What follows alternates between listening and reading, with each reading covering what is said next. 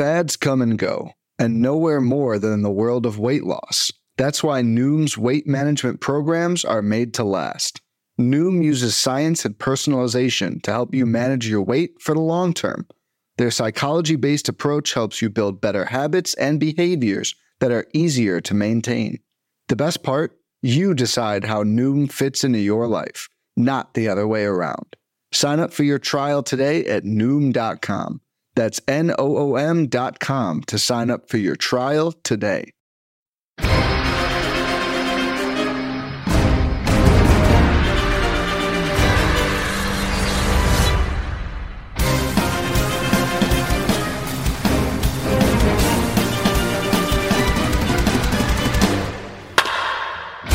What is up? Welcome to episode number 246 of On the Corner, the official PitcherList.com podcast. I'm your host, Alex Fast, joined, as always, by the in the drafting state of mind, Nick Pollack. How you doing, Nick? What is happening? I'm in the fourth round of my TGFBI. You are in the first round. I'm not even talking about TGFBI. Obviously began today, and that is incredibly exciting. And who's your team so far? Do you know? I knew your first pick was it Acuna? Yeah, but you don't know after that? No, I do not know after that. It's Max Scherzer and Clayton Kershaw. Get out of here. Yeah, I know. I did 2 starters in the first 3 rounds. It's just kind of how it happened. They were relatively the 10th and 12th starters off the board. And you're pick 3, right? Yeah, so I'm kind of hoping that like I take these 2 starters and then I just kind of feast on the middle of hitters for a bit, because I would say like my biggest strength is, at least I like to think, are those more middle to later tier guys.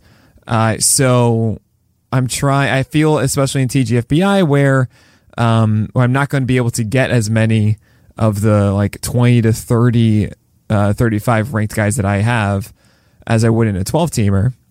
I'm going to jump on 2 early and then go the hitter route for a little bit and then come back later. I love it. I also love that you're like, give me all your olds. I think that's absolutely fantastic. And to be honest, my draft software right now actually has like Clayton Kershaw in TGFBI as like the 6th or 7th best pitcher off the board. I think he's very underrated right now. But look, this has been a weird. There's always risk when it comes to who you endorse, right? Anytime you're going against chalk, there's like something about it that is risky in some way, that is taking a chance, right? And the consistency that I've had this year in these ranks, as you guys have seen, instead of my previous seasons, which have been a lot more of the young guy, I think this is the year he finally puts it together.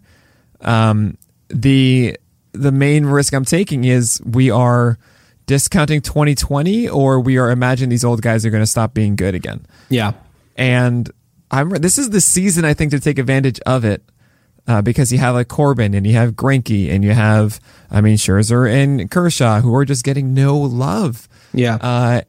And I'm just like, well, they're still really, really, really good pitchers. Yeah, exactly. So, and there's like a level of certainty there. You know what I mean? Like if, let's say Corbin Burns comes out or Brandon Woodruff comes out and completely underperforms what our expectations are, there's a lot less of a risk. Or you're much more worried of like, oh, are they going to find what they were, what I drafted them to be? But if Scherzer or Kershaw starts out slow, I'm like, it's going to be fine. Yeah, like they're going to be okay. Yeah. And I will say to both of them, we've talked about this before, but when everyone's innings are in question, then the guys like Kershaw and Scherzer get boosted up because Scherzer will pitch until he can't. Yeah. You know, like he's just going to keep going. Same with Kershaw. My understanding is sure it might be a 6-man as opposed to a 5, but still, it's still 170, 180, and he's never been bad. Well, that's the thing. I think and that's probably why I put more effort into creating my RotoLab projections and software stuff than ever before. Like an just a pathetic amount of time. And I think the reason Kershaw, no, it's pathetic. You're in tout, man. Yeah, we'll talk about that in a bit. But I think the reason Kershaw is so high in this software is because everyone's getting 170. You know what I mean? Like everyone at the most is going to be getting like 170, 180 according to projections. Right, so that's why Kershaw is going to shoot up a little bit. So we have a lot to talk about today. Yes. We both have busy weeks because not only do I have tout tomorrow, you have tout in a few weeks, but then you and I have labor later on this week, which is going to be broadcast. Also, both tout and labor are going to be broadcast on Sirius. Yeah, tout is 12 to 4 tomorrow. We are a wonderful joint team. The new Rick Wolf and Glenn I can't Colton. Thank you. Oh, man. I want to say Cotton. I'm like, it's not Cotton. Yeah. Oh, no, they're great. And, I hope they feel okay that we're the next duo around. Yeah, I hope so. And now we have a chance to we got to prove ourselves, and we are. We're gonna have a great team. So we're here today because we're going to talk about, obviously, if you've been following along with the series that we've been doing so far. I've been breaking down Nick's top 100 pitchers. We're doing 60 to 70 today, but a few things before we even get into that today, because spring training games have begun. Yes. And there, it's funny. It seems like StatCast is going to be offering. I saw Corey Schwartz, who's the VP of data over at MLB, tweet about how we have 9 stadiums now with StatCast data. And there's something actually important about that, because I don't know if they are going to do it, but if they do display spin rate numbers, we're actually going to have instances in which spring trading data for pitchers and actually even theoretically batters, which will legitimately be helpful. You know what I mean? And that's amazing, because we can keep track of who's added more spin, who's lost some spin, who's got the hardest exit velocity so far. Like today, there was a perfect example. DJ Stewart, you tweeted it as well, had that home run to right field off Aaron Nola off this terrible breaking curveball. That ball had a 210 expected batting average because of its elevated launch angle. Probably would have been a flyout in a majority of stadiums. If you look at 2 years ago, we look at that and go, DJ Stewart, first spring training home run. Is he going to make the team? And now we know, okay, we really, really don't even need to worry about that. It's really funny. We both tweeted out that same home run. And I tweeted out something completely different. You were like, okay, here are the analytics of this home run. It's this. And mine is just Aaron. No. Yeah. It was very much our brand. That's it. Yeah. It was very much our brand. So, Nick, can I actually ask you a favor, if you don't mind? Absolutely. Can you zoom out our cameras? Nick and I are recording on StreamYard, and he has this set up in a different way, and it feels like my face, I just am so close to my own face that I couldn't handle it. So I apologize. I got you, buddy. I apologize that you had to hear that. But yeah, so I mean, I'm not going to say they're big spring takeaways. Some of the things that I noticed were nice to see Mitch Keller sitting 95 in a very, very brief stint. There's no real change there. I think he sat 94 last year.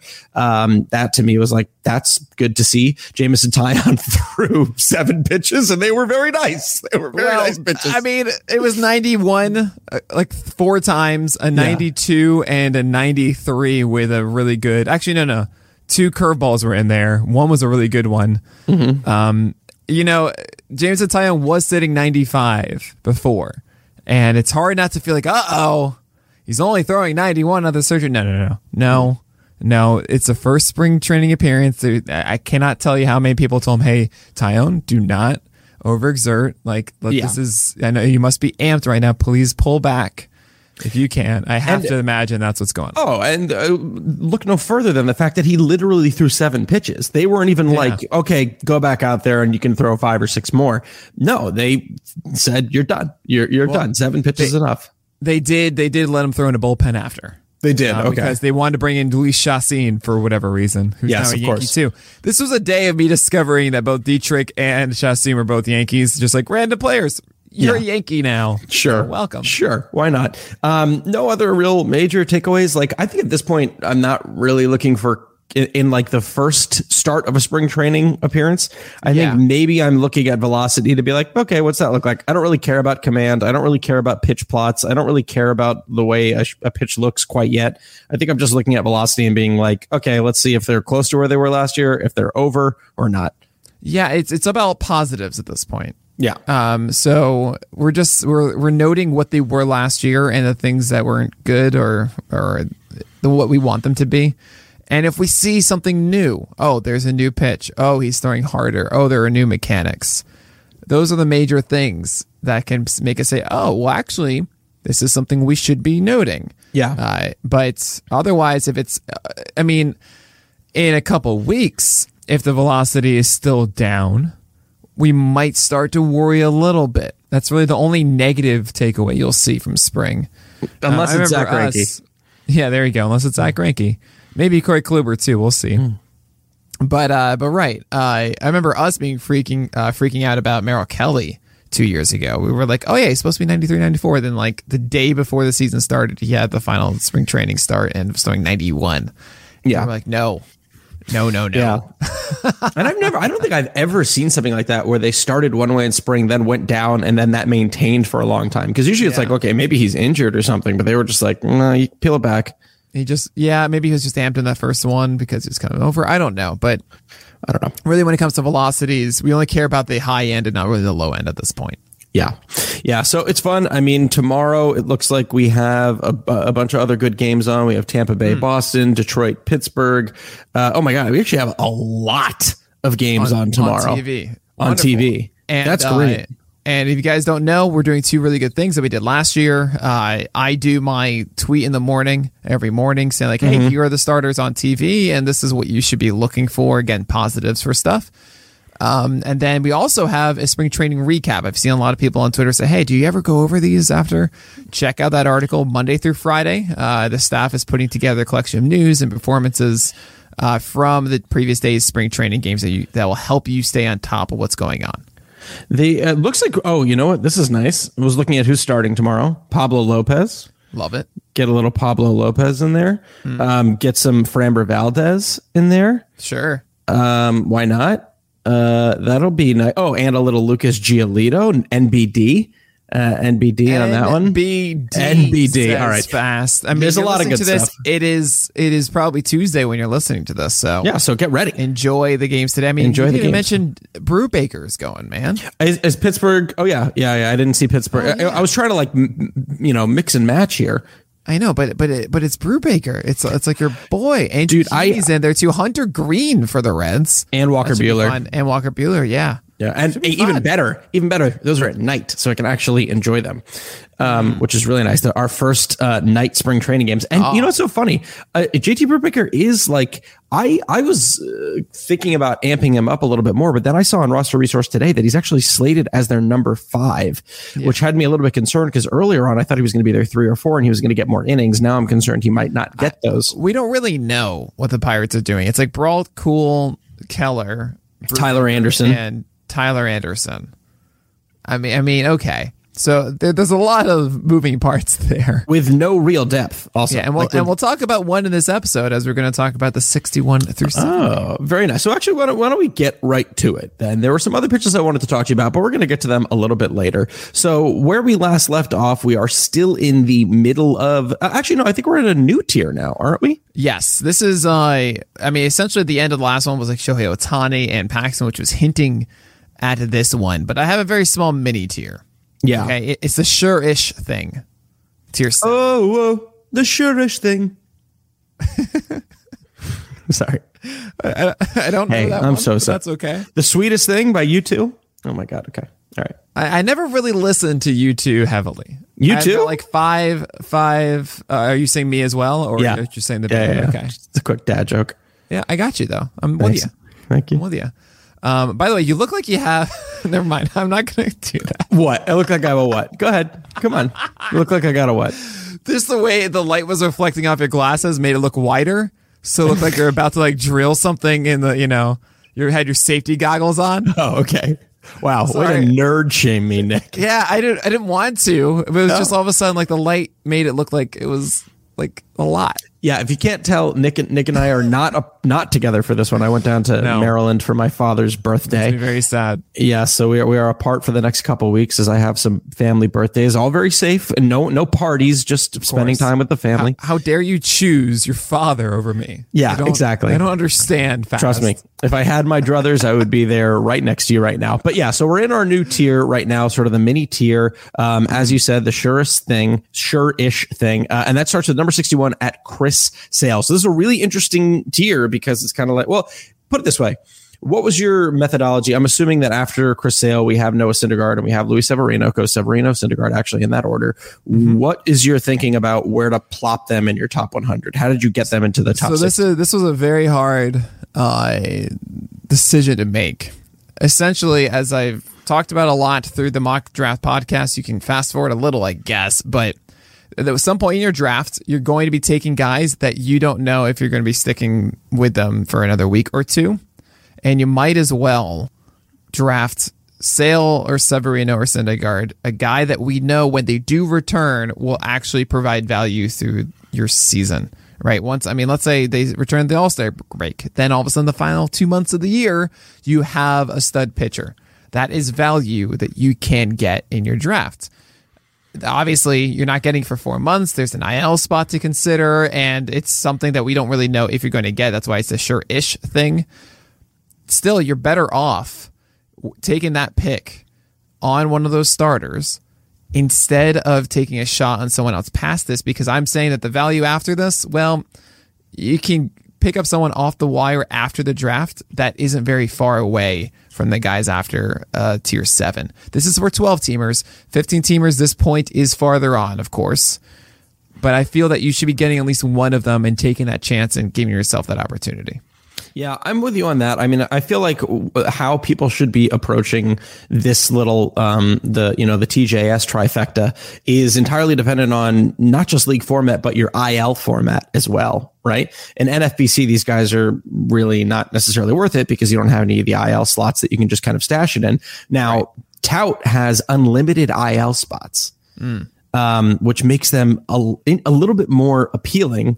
So then I think, to echo what you said, and it's also the same way that I approached it when I was ranking them, when I think about their, not even necessarily their ceiling, when I think about realistically how they're going to perform in this season, at what point am I going to be drafting pitchers who are likely going to be worse than that? You know what I mean? Where am I going to be able to find something that I could just replace in the waiver wire, as you just said?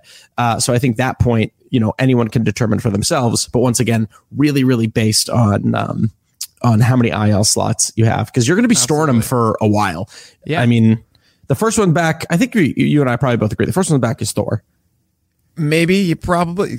I think he's been throwing sooner than Severino, and it did seem like Sale had a setback with COVID. Mm-hmm. Was a neck. It was a neck thing, and then it was COVID. I don't know if the neck thing was a cover for COVID. Maybe not, but he's been set back a month. So we don't know when that'll return. I will say we can all agree that Sale is the best one of the crew. Yeah. And that's I think why I still had him at 61. But it's very much something to consider. I just get one of them, really. Oh, yeah. And just don't get two. Don't overdo it. But at least get one and put yourself in a position for something later on. No, yeah, there might be a chance that in auction leagues I would be spending an extra $1 on them just because my team is going to stink in my dynasty this year. So I have no problem. Well, I'll just get them for $2 well, that's and then a keep them. Different discussion, of course. Yeah, about definitely. Dynasty. But so that's 61, 62, 63. I just want to remind everybody that even when Chris Sale threw 150 innings in 2019, he had 218 strikeouts. And his velocity sucked to the beginning of those innings. Yeah, I mean, it was ridiculous. Like, he eventually won the IL after throwing gems. It was it was an experience. Yeah. And we all knew that his release point and his velocity was all different. I mean, we watched it. You didn't need the analytics to tell you that the man wasn't exerting because it hurt. Yeah. Now with Severino, we've been waiting for a full season from Severino again for ages. He had the full setback in 2019 and then came back and then had Tommy John. It was just like, come on, man, this isn't cool. But I do feel that a full season of Severino is still slightly higher than Syndergaard, as Syndergaard he's not as polished, I think, as the other two. So that's something to consider with this. And Syndergaard, the fact that he changes his fingers when he throws sliders, he doesn't grip it the same way every time. Yeah. I hope it's changed by now, but that's really maddening. Yeah, consistency. I don't know. I mean, Thor seems like a cool dude. I love his Twitter profile. I wonder if he's just the kind of guy who's like, I'm going to throw the way I know how to throw. Oh yeah, I 100% guarantee that. Yeah, he's a little bit on the stubborn side. It seems like it, and it seems like I don't know. Hey, Thor, if you're listening, please come tell me I'm wrong. I'm more than happy to discuss that. Yeah, we're sorry. We don't mean to use conjecture here. Come talk to us. Well, But I think he's going to be the first back. I think he actually legitimately might be back at the end of May and early June. There's remember, this is the last year of a contract for him. The Mets might still baby it. They might still say, hey, it's 3 innings here, 3 innings there, and then they're gonna, wean him into full starts. But Severino's still got plenty of time left. Sale's still got plenty of time left on his contract. Yep. So I don't think those guys are gonna be back until the All-Star break. I know Luis Severino was throwing, but he hadn't started spinning the ball yet. He's just throwing 4-seamers.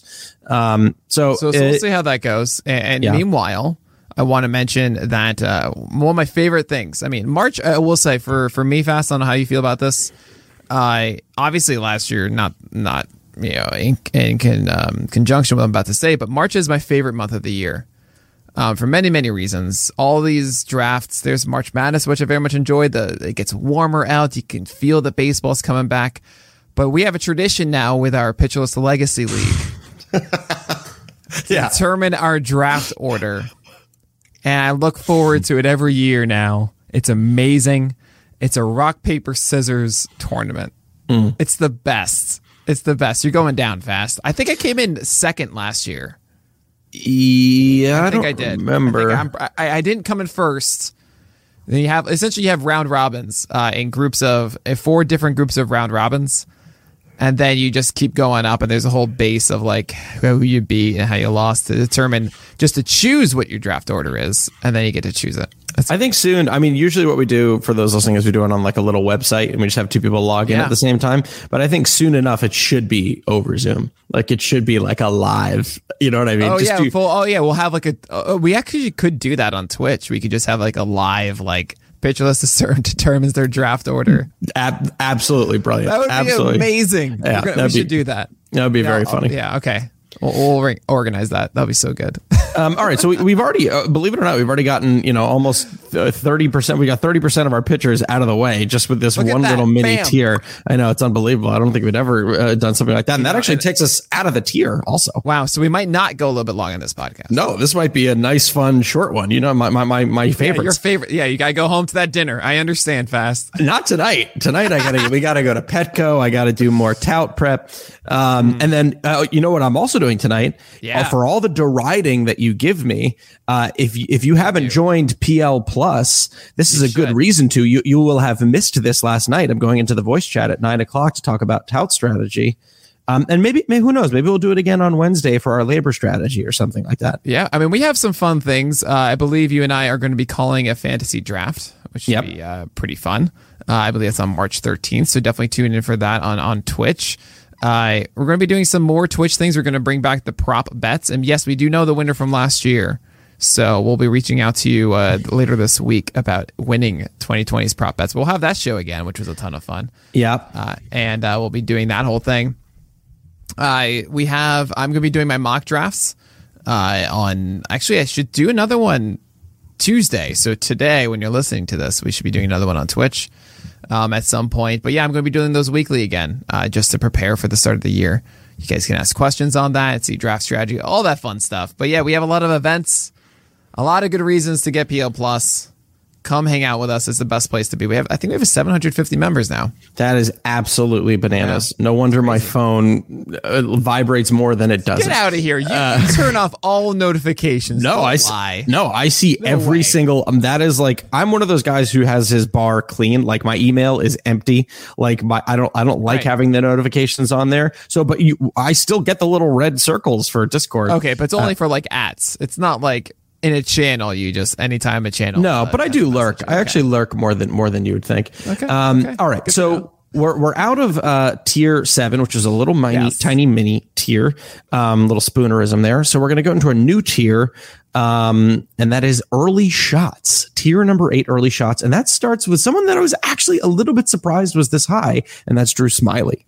Look, Drew Smyly was looking dope at the end of last year. He was pushing his velocity up to 95 out of nowhere, 38% strikeout rate and 110 whip in 26 innings last year. Like to see, he threw harder and had a better curveball and having a solid cutter along the way. Like, this is great. And early shots tier is literally, who am I drafting to start and see how they're doing right out of the gate? That's really it. And Drew Smyly, let's do it. He struck out 10 against the Padres to him last year. This is the guy we've been waiting for like I feel like a decade almost, with soggy arm when he was dealt off from Tampa Bay to the Mariners. Like, Drew Smyly is really good, and he's on the Braves now too. So if you want to take that early shots tier, Drew Smyly looks like to be that guy. Even though I think it was you who was mentioning that his velocity was a little bit lower by the end. It dropped every game in his last 4 starts. It was 93.8 in the final start. 93.2. Well, it was 91, 92 in his previous seasons. It was still an improvement. I want to see where he's at. I just don't know if that's going to sustain, and I don't think you're ever going to get the innings. Either. I don't think you're going to get the innings either. Oh yeah, but hold on. That's fine. Like, we're at the point. Look, we just established that injury tier as like, I can't depend on anything anymore. So I'm going to get the thing that I can depend on. That is my injured starters. Yeah. Like, everyone now, I cannot depend on. We're going to take different chances. We're going to see what happens.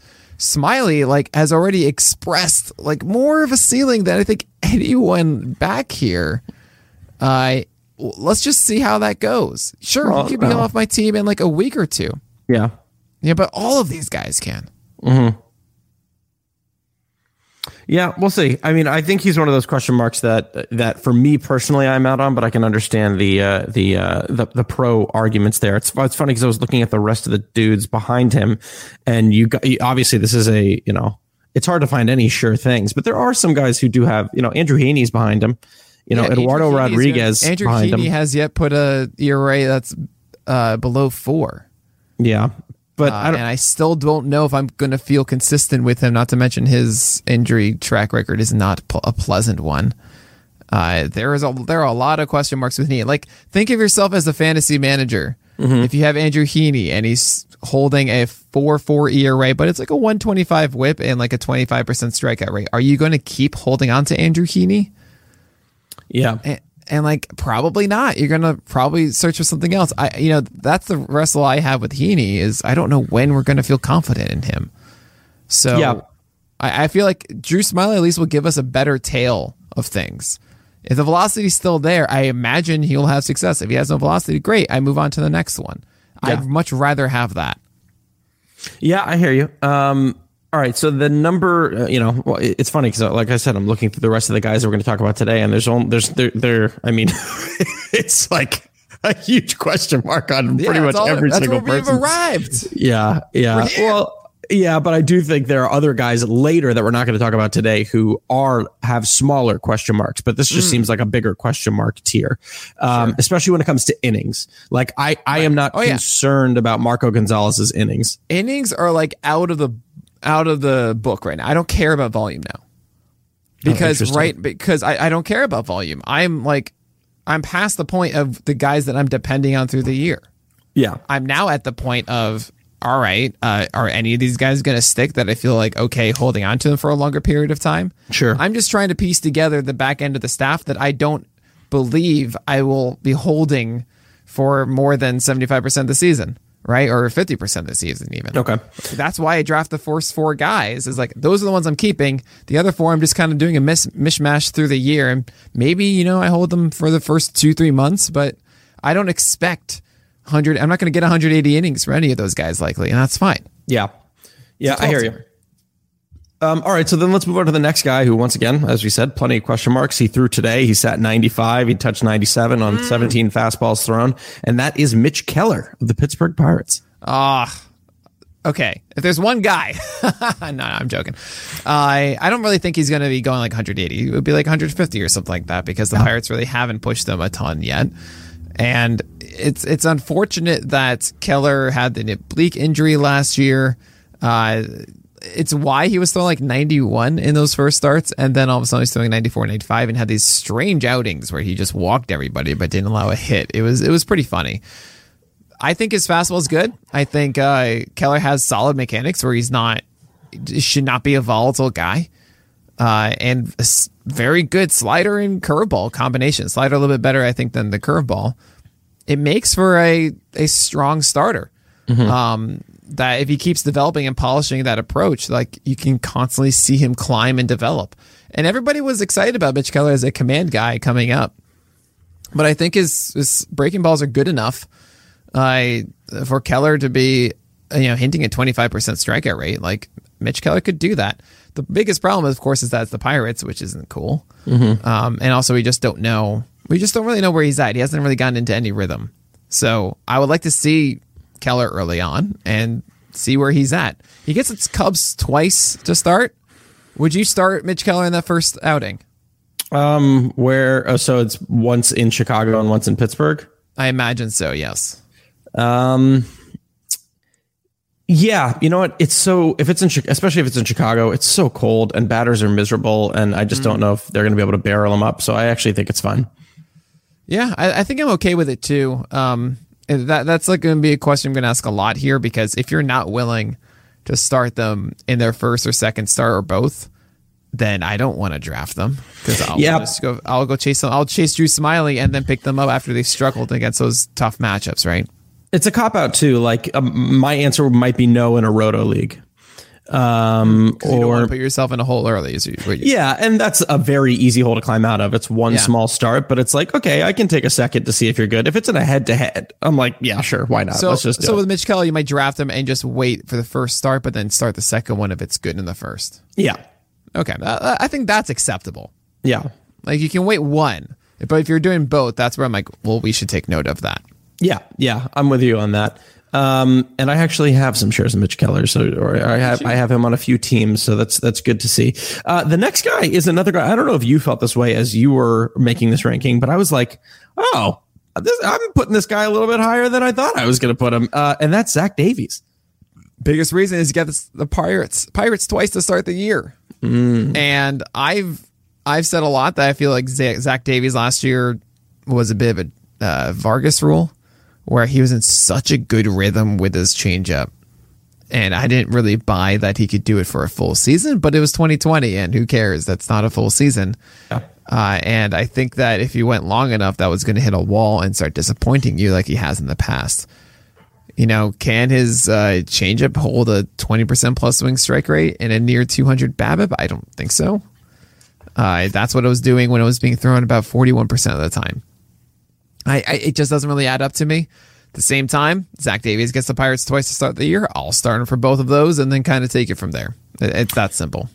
Yeah, there's some interesting weird things under the hood too. I mean, like you said, there was everything going on with the changeup, which was likely not sustainable in terms of batted ball stuff. But he also increased it to 41% of the time, which was like pretty impressive. Like I think the most he's ever thrown it in his career. And then he also, I think, had something happen with his cutter where he increased the horizontal movement on the pitch, and I think it might have helped him just boost the rest of the arsenal, especially that sinker. It returned the highest CSW of his career at 33.3%. The changeup got a career high called strike as well. Yeah, I wonder if the sinker benefited just because they didn't know if it was going to be a changeup as much more so than before. Like a third of the time versus 40% of the time. It's this huge shift. It's getting closer to 50-50. So like batters, they see the sinker, they don't know if it's going to fall off or not, so they take it for a called strike. And then that definitely could have been why you saw the called strike increase in the changeup, right? For that exact same reason. So then you've got two nice pitches that he can throw inside of the zone for strikes. He's obviously throwing hitters off a little bit. And this is a guy too who, I mean, we've talked about this almost every week now. He's going same-handed changeups all the time. He doesn't care. I don't think anyone threw more same-handed changeups as a starter last year than Zach Davies did. So I think that's pretty cool. Yeah, I mean, I'm okay drafting Davies wherever I can. As I see in my TGFBI league that all these hitters went, and I'm really sad. Oh no! I want a really good hitter in the fourth round, and Abreu just went, and Rendon, and Bregman, and Real Muto. I'm like, oh, guys, and even Hendricks. I was even thinking maybe I'll go Liam Hendricks. Oh, that would have been interesting. And no, not doing that. So right now, I didn't find out who your fourth pick was. Your second and third were Scherzer and Kershaw. I haven't gone yet. I'm waiting. I'm four away at the moment. My entire queue is gone. Oh, brutal. I gotta figure this out at some point. We'll see. You don't have to worry about that now. You don't have to worry about that right now. We got a podcast to do. Yeah. Although I'm sure people would like to hear you talk through your pick if it comes to that point, but it's probably not. Probably not. If it's 4 picks away, maybe, hopefully. The next two guys back to back just truly do not know how many innings either of these guys are going to get, and that's Tony Gonsolin and Dustin May. So what's your thinking there? Why are they so close together? Why is Gonsolin above May? Pretty much before the Bauer deal, I think I had Gonsolin and May in the 50s. And I had to push them back because now it's, Gonsolin's number 6 to me and Dustin is 7. I just don't want to deal with this necessarily, but I do recognize that Gonsolin is such a good talent. Like I was even watching today, and the way he follow throughs remind me of Clevenger. Mm-hmm. He has the hair, he's got the leg kick with it. He's so good. And if he were to go to any other team, pretty much say for Tampa, I mean, Gonsolin would be someone that we'd all be considering like top 30 or something like that, top 35. Sure. It's crazy. So I can't deny that, right? I can't deny how effective Gonsolin can be. So here he is, and maybe May gets those opportunities. So I decided just to pair them up because I'm not going to be the one that is so, I'm not going to call myself Pollack or something like that. That will know that like May is going to get these opportunities over Gonsolin. The Dodgers did shift back and forth a bit. I'm leaning Gonsolin, and I think Gonsolin is the better fantasy play, but I just decided to kind of link them together here. And Dustin May can be a very good Toby. He's really good, I think, at limiting damage, but he's not a strikeout guy, does not have a whiff pitch. While Gonsolin has a really good slider, a splitter that can do good things, as the number 3 pitch, that's good, and a fastball that doesn't get burned. Yeah. So he has also shown the ability to go deep into games too. He's really good. I just want him to get those opportunities, and the Dodgers are being smart in the sense of just getting so much depth for pitching in a year when you can't really depend on so many innings. So we'll see something from Gonsolin, but you're going to have to deal with Dodgeritis and the headache along the way. So here he is in the 60s. Yeah, I just have I just keep thinking, like, what are they going to do? And I have no idea. Right. Like, I don't know if Julio Urias is going to be the guy who actually ends up not getting a bulk of the innings, and maybe Gonsolin does. Like, I just don't. So to me, it's like, I don't know. I don't know if I'm going to be spending a draft pick on it because, if Tony Gonsolin ended up being the guy who was like the weird middle reliever, or even like had he's never going to have an opener, but like just someone that you could count on to get like, a couple innings each week. Like I'd be like, okay, well, that's interesting, especially in a counts, in a league that has games started each week. Like that would be really interesting, but I have no idea. I just have no idea. And that's so frustrating. Yeah. But I definitely agree with you that for me, it's Tony Gonsolin over Dustin May in terms of upside, in terms of skills. Now the last guy, what are you thinking? Someone else? Two more guys. I'm just thinking, it's like, why hasn't Jake Odorizzi signed yet? Yeah. No, that I know there's got to be something unrealistic about what he's asking in terms of price. It just has to be. Right. I have him at 69 here. And I'm probably going to have to change this. Like I generally do in about maybe it's a week or two from now. I do an update of the list, essentially 2 weeks before the start of the year. So like that would be the 28th of March. So yeah, 2 weeks from today. So like the 15th. You'll see a new edition of the list, and I think Odorizzi is going to be lower because he just hasn't signed yet. And if he hasn't signed yet, then I don't want him as an early shot. Why would I do that? He's probably not going to be ready to go. They probably won't get him incorporated into the rotation. So it's really frustrating because in 2019, I don't think we all recognize how good Odorizzi's fastballs were. He threw over 1,000 four-seamers in 2019, and they returned a 15% swing strike rate and a 59 WRC plus on a four-seamer. That's unbelievable. It's crazy. On a four-seamer that's going like not even that fast relatively. Yeah, it's all at the top of the zone. It's all just red paint. And yeah, there is like a splitter and a curveball there too, and I don't really care about them. It's really just like, is he able to paint the top of the zone with fastballs today? He did. Okay, everything is fine. That's the Odorizzi plan. 2020 was weird. He had, he took a liner to the chest. He had a blister, all that stuff, and just kind of ruined his 2020. Yeah. Odorizzi in a normal season, I feel like he should be really good again. Just depends on when he signs and where he goes. But I felt like we needed to acknowledge him. Yeah, that's the thing too, because now what's getting tricky is like if he signed in the next couple of days, I'd be like, okay, he's still going to have a good enough spring training. Reports are saying that he's still working out at throwing against minor leaguers. So I'm not really worried about that. But like if it's still a week or two from now and he's unsigned, and then now we have to worry about how many innings he's going to get just because he didn't get any last year, along with the fact that he probably started spring training a little too late. It's just, I hope he signs soon. Soon because exactly. He can still be an asset. He can really still be an asset. Where should he go fast? That's a really good question. I think probably Toronto. Oh, I mean, they have like 8 guys. I know, but they have one guy. Yeah, right. Oh man, like all of their guys are really exciting. The only ones I'm interested in are exciting young guys. Like obviously Hyunjin Ryu is great, and then what do you do with a Robbie Ray? What do you do with the Tanner Roark? Like Nate Pearson, we still don't know how many innings you're going to get out of him. Get another guy who you can just Ross be that Stripling, workhorse. Steven Matz, Jacob Wagaspak, and Weather something, Merriweather. Whew. Yeah, Man. Julian Merriweather or something. Anthony K. Yeah, there's so many names. Yeah, it's like you just threw a bunch of things into a random name generator, and it's like you got a majority of the Toronto Blue Jays rotation. That's an interesting fit. You could see also maybe the Marlins want a little bit more depth. Yeah, and they have Trevor Rogers at 5, who actually I think is kind of interesting. But outside of that, it gets a little, maybe they bring up Cabrera quickly, but we'll see. He was tied to the Rays for a while, but I imagine the price point is just too high. The Mets he was tied more to than $1. I don't. Yeah, exactly. Yeah, he was tied to the Mets, but they decided to take anyone else with a pulse. What's his name? That old guy, it's Scott Kazmir or something. Oh my God. Yeah, like that. That's what they decided to go down. So yeah, it's interesting. I mean, Boston would be interesting. That rotation kind of falls off pretty quick. There's still plenty of places. I guess he's just asking for a little bit too much money. I don't know. I know it is kind of weird. It stinks. You like watching good pitchers pitch and you want to see him get the opportunity to do so. Absolutely. But we're going on to 70 here. Yeah. Number 70. You have him higher, right? I don't think I have him higher. I'm not like Michael Ahedo, who had him like 12.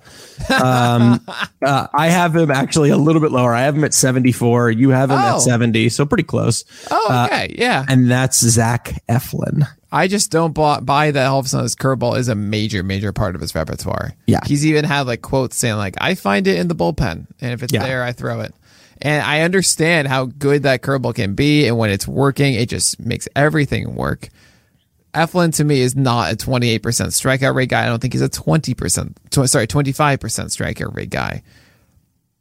Eflin is a sinker slider pitcher. He throws to the same location constantly. Mm-hmm. And which is a glove side down and away. And that's just how he lives. He just throws everything there. And the curveball adds a little bit more variety to it.